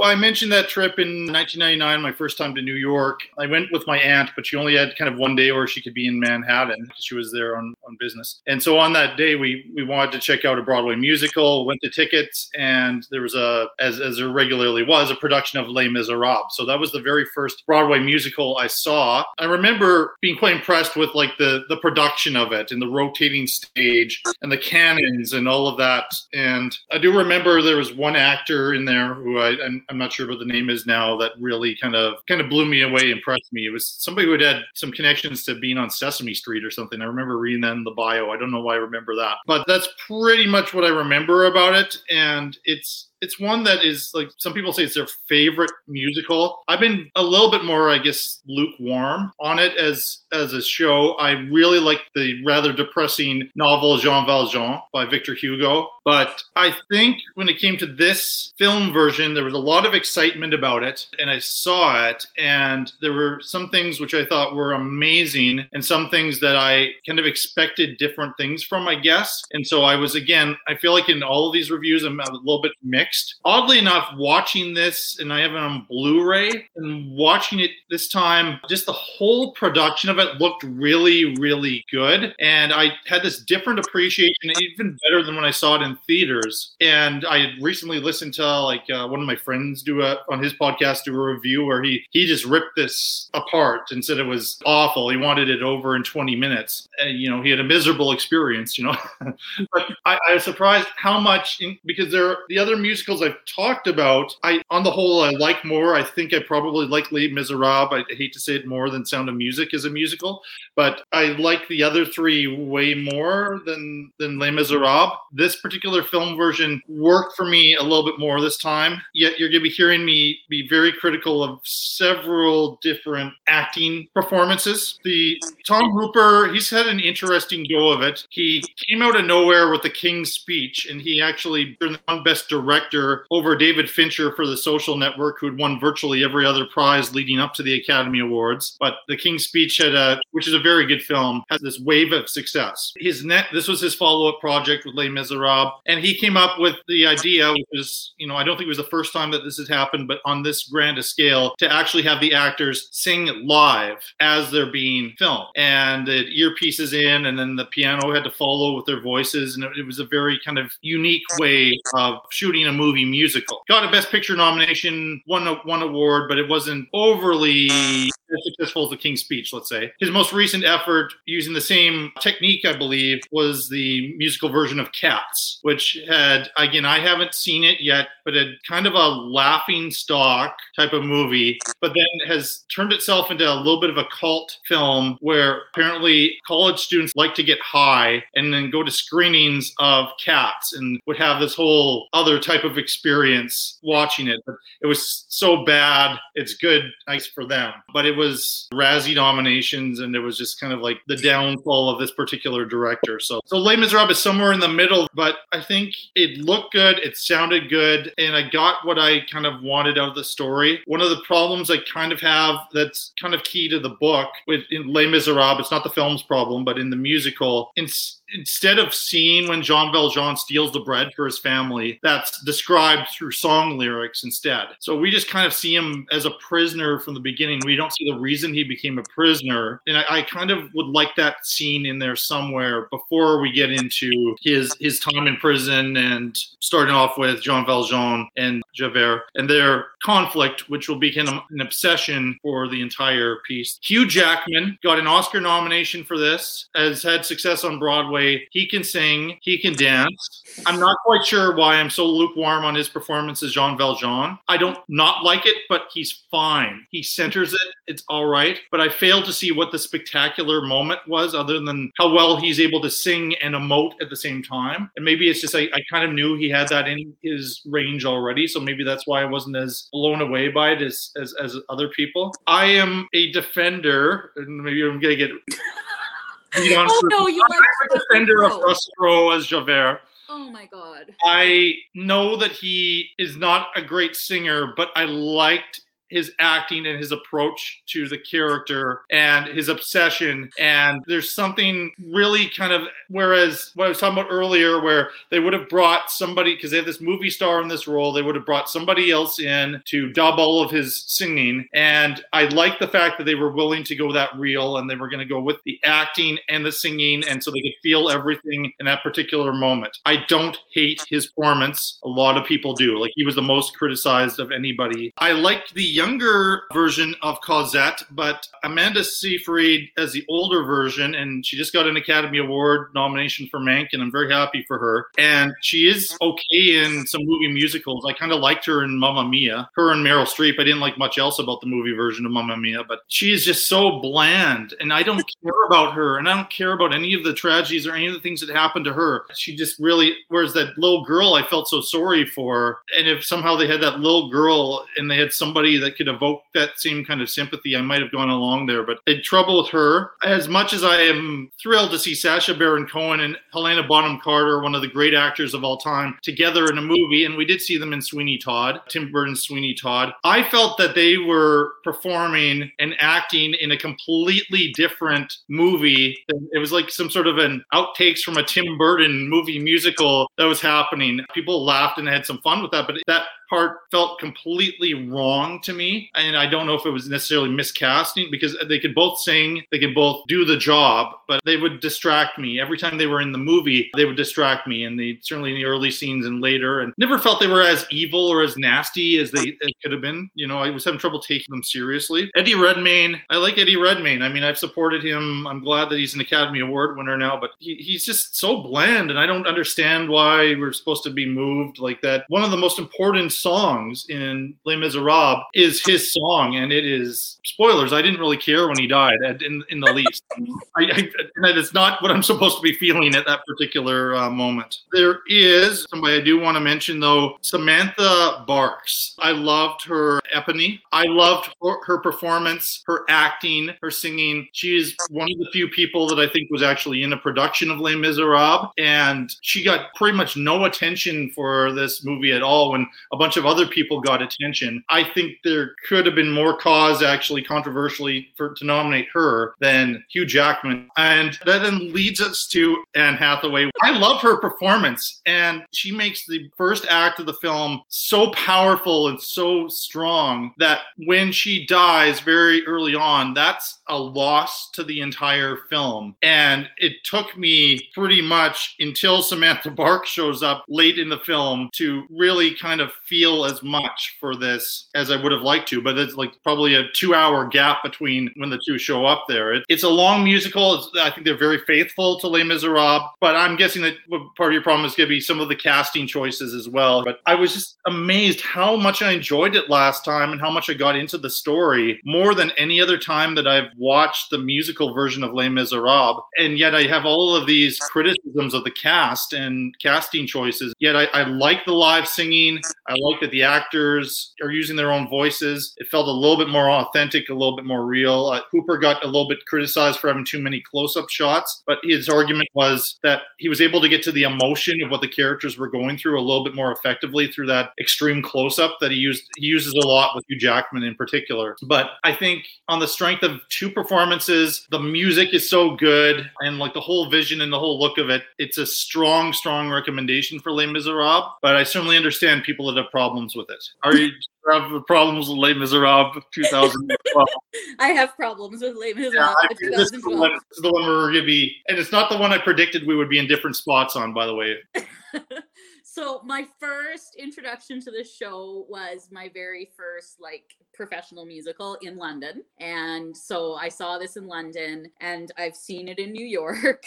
I've seen the Fireside version. And so I went to this, and I mean, it was my birthday, and I was very excited to be there, and I wept through most of the show. I mean, it really did affect me. the first time I watched it. Okay. Going back and watching it since then, I can't get through it. It doesn't hold my attention. And yes, Javert is horrible in this show, which I agree with most people. His singing is horrible in this show. So I won't talk about his acting. It's okay. But his singing is bad. The problem with this show as a movie is that this show is completely sung. This show is meant to showcase the voices and the music. And so watching Les Miserables as the 25th anniversary version, where the characters are standing in costume at a microphone singing, is way more powerful than watching this movie version. The singers that are in that 25th anniversary version are the people that have done these shows on Broadway, and Javert's voice is like butter. It is beautiful. So much of what he's doing is that talk singing stuff, which Russell Crowe does not, he's not able to emote through his singing, and he's not able to get there still has to be notes through there. It still has to be musical, and it's not. And so that's a huge problem with it. And Hugh Jackman is fine, but he's not the powerful performer that you get from that 25th anniversary version. So I'm going to watch anything, it's going to be that one, because this show is about the music. It has to be, because it is completely sung.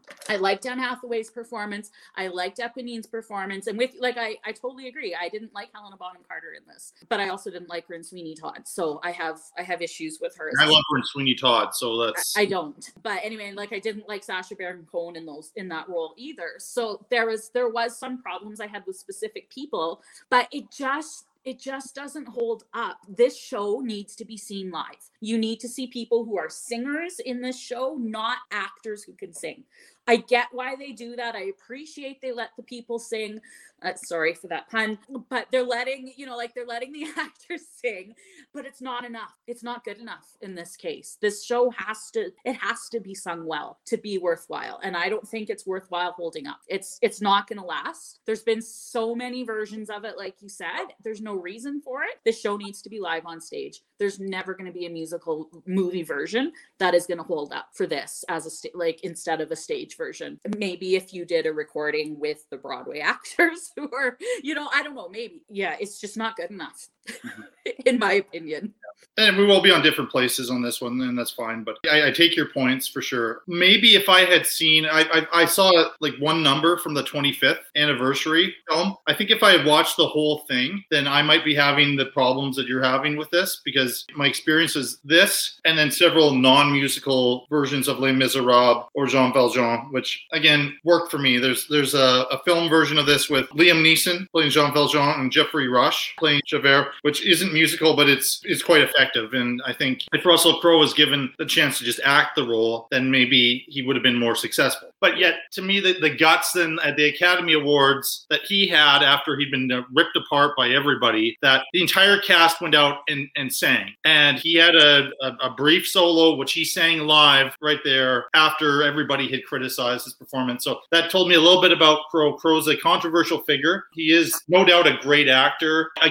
Maybe I understand as a not singer who loves to find a great role and to play it, but would not be able to carry vocally. That's maybe why I'm a little bit kinder to him and a little bit harder on some others who I know are more naturally musical performers. Siegfried can, she's in the first shot of Mamma Mia, and that performance won me over 5 seconds into Mamma Mia. So why is it that I just could care less about her in this particular version? But it's funny to me, though, that I have seen it on the stage in New York, and I really it's kind of the superficial things I remember about it. I don't remember being all that enamored with the story or the show, even though I love the novel, and I got more out of this film version somehow than the Broadway production I saw in 1999. Anyway, it's just a personal mystery to me. I think you're right. I think I should be enjoying the stage production of this way, way more than I have. And I probably should be super critical of this, but it was kind of in the middle. I feel like because it was such a Herculean effort. I talked about Chicago, and it took forever for that to come to the screen. And I think this particular version of Les Miserables, they had so many people attached to this to play Jean Valjean. If you looked at the list, you'd be be like, really? Some of those people, like you're having some trouble with some of the casting for this one, but there are people who would, are certainly not Hugh Jackman as far as vocal and musical ability. Yeah, he's missing some power, some gravitas, I guess, in there. They do that with makeup, and he lost all that weight, and he looks gaunt at the beginning, and he looks miserable, but towards the end. So the looks, everything should be there, but I just couldn't completely go along with that, I guess, and it was kind of in the middle performance. I mean, it centers everything, but it's just not as interesting as some of the side characters. So a little bit of a mix. Where I'd probably be a little bit more upset is Anne Hathaway. I'm not a huge Anne Hathaway fan, by the way. Some people love her. I didn't like the Princess Diaries movies. I haven't liked a lot of the choices that she's made. She's the odd, interesting one here or there, but this one is, like, to me, the film performance where she showed everything that she could do. Really, I don't know how you do what she does in that short period of time. She's really having her head shaved in that scene. Yeah. That wasn't a wig or a special effect or anything. I guess her personal hairdresser, they dressed him up. They put him in a dress to be one of the women who's shaving her head. But it's just like all out there, give it her all type of performance. And I guess it was 8 hours to shoot that, even though they said it was in one take. But I think they did it over several times, but it was a one take shot, that entire song. And again, I'm glad she was rewarded for it. But maybe you can explain to me why there would be some people in the music community that weren't thrilled, unless they just don't like Anne Hathaway herself. And maybe that's what it was about. I don't know. I'd have to watch it again to think about it as, like, from the musical perspective. She was really, I remember her being very emotional during that performance, very weepy and kind of like snotty and everything. And so it, like, she emoted really well through it. It's not necessarily like beautifully sung, but it's not supposed to be. And so I was okay with that, and I was okay with her performance.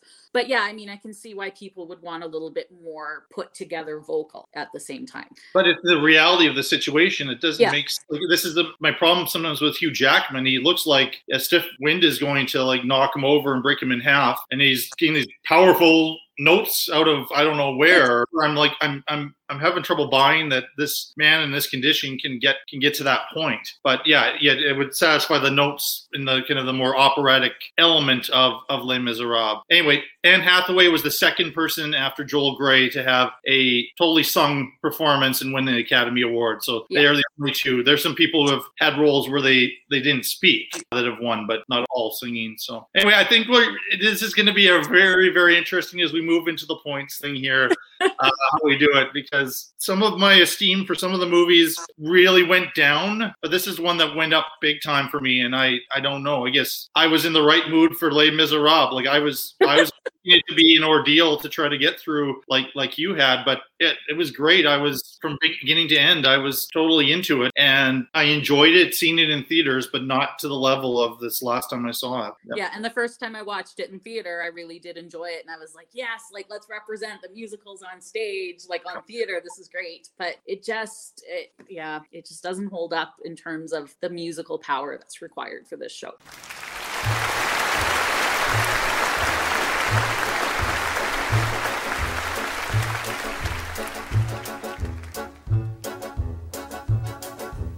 Willkommen, bienvenue, welcome. Fremder, étranger, stranger. Glücklich zu sehen, je suis enchanté. Happy to see you, bleibe, reste, stay. Willkommen, bienvenue, welcome. Im Cabaret, au Cabaret, au Cabaret. Meine Damen und Herren, Mesdames et Messieurs, Ladies and Gentlemen, guten Abend, bonsoir, good evening. Wie geht's? Comment ça va? Do you feel good? Yeah, I bet you do. Ich bin euer Conferencia, je suis votre compère. I am your host. Ich sage willkommen, bienvenue, welcome. Im Cabaret, au Cabaret, du Cabaret. Kristie Elliott, thank you so much for doing this. We've been talking about this show for a while, and I'm glad it's finally worked out. And I don't think we really got into big arguments or huge disagreements here yet.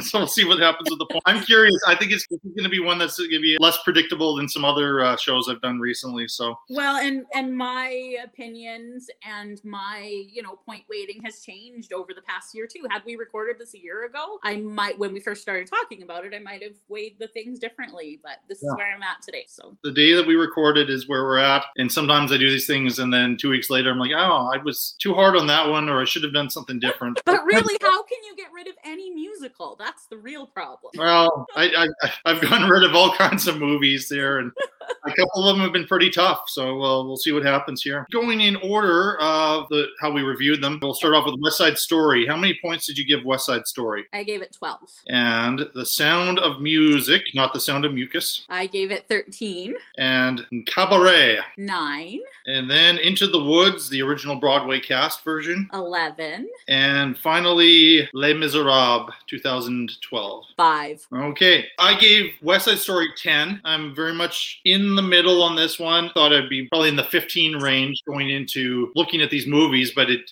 wasn't as great an experience as I'd had before with it, looking at it critically. Sound of Music, still very much in between. I also gave it 10 points. I want to love both of those, but I'm in the really like place right now. Cabaret, I have so much baggage, and I don't think it's fair to the film, but either way, I gave it 7 points only. This last time I didn't have a great time with it, and I was trying to pick out the positives, and there are positives in it. I like that there are different takes on this story. This one is not my favorite take on Cabaret. I gave 8 points to Into the Woods. I kind of was back and forth on this one. It's not a full-on movie. I would have liked to see a full-on movie with the original Broadway cast, so the bells and whistles of Disney with the proper version of the story. And I'm glad we were in agreement on Little Red Riding Hood. I wasn't quite sure how you felt. I don't know why. There's something about that actor I was distracted by, and some of the choices she was making I didn't think were quite right for it. And then we're our biggest difference. I gave a massive 15 points to Les Miserables. It really I had a much better time with it than any one of the other films this time around. So that leaves us in a real mix. Like everything is very, very close with the points. Okay. Sound of Music,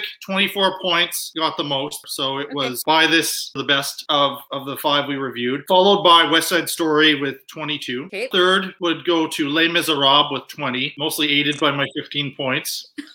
Then just barely in 4th place is Into the Woods, the Broadway version, 19 points. And the movie that had the lowest with 16 was my favorite musical of all of these, the 1972 version of Cabaret. I have a DVD with some bonus features on it. And it is the movie that has to leave my movie shelf, and you get to decide what I do with it. I think it's okay to get rid of that one. I mean, it was my second lowest as well. So I think that's okay. I think we should reactivate that Facebook group, see if it's still there, and see if somebody from our cast wants it. Okay, I love that idea. I really hope you enjoyed this and that you would come back again. Sure. And love to have you back on the show sometime. I just also want to, just before we go, as usual, shout out a couple of podcasts. Rank and Review, Larry Parsons' Saskatoon-based podcast dealing with genre cinema. And then Kurt Fitzpatrick, regular collaborator. He's been on 4 episodes of the Shelf Shedding Movie Show at this point. He and some friends have a podcast, A Lifetime of Hallmark, where they take a Lifetime movie or a Hallmark movie and they do a very thorough but somewhat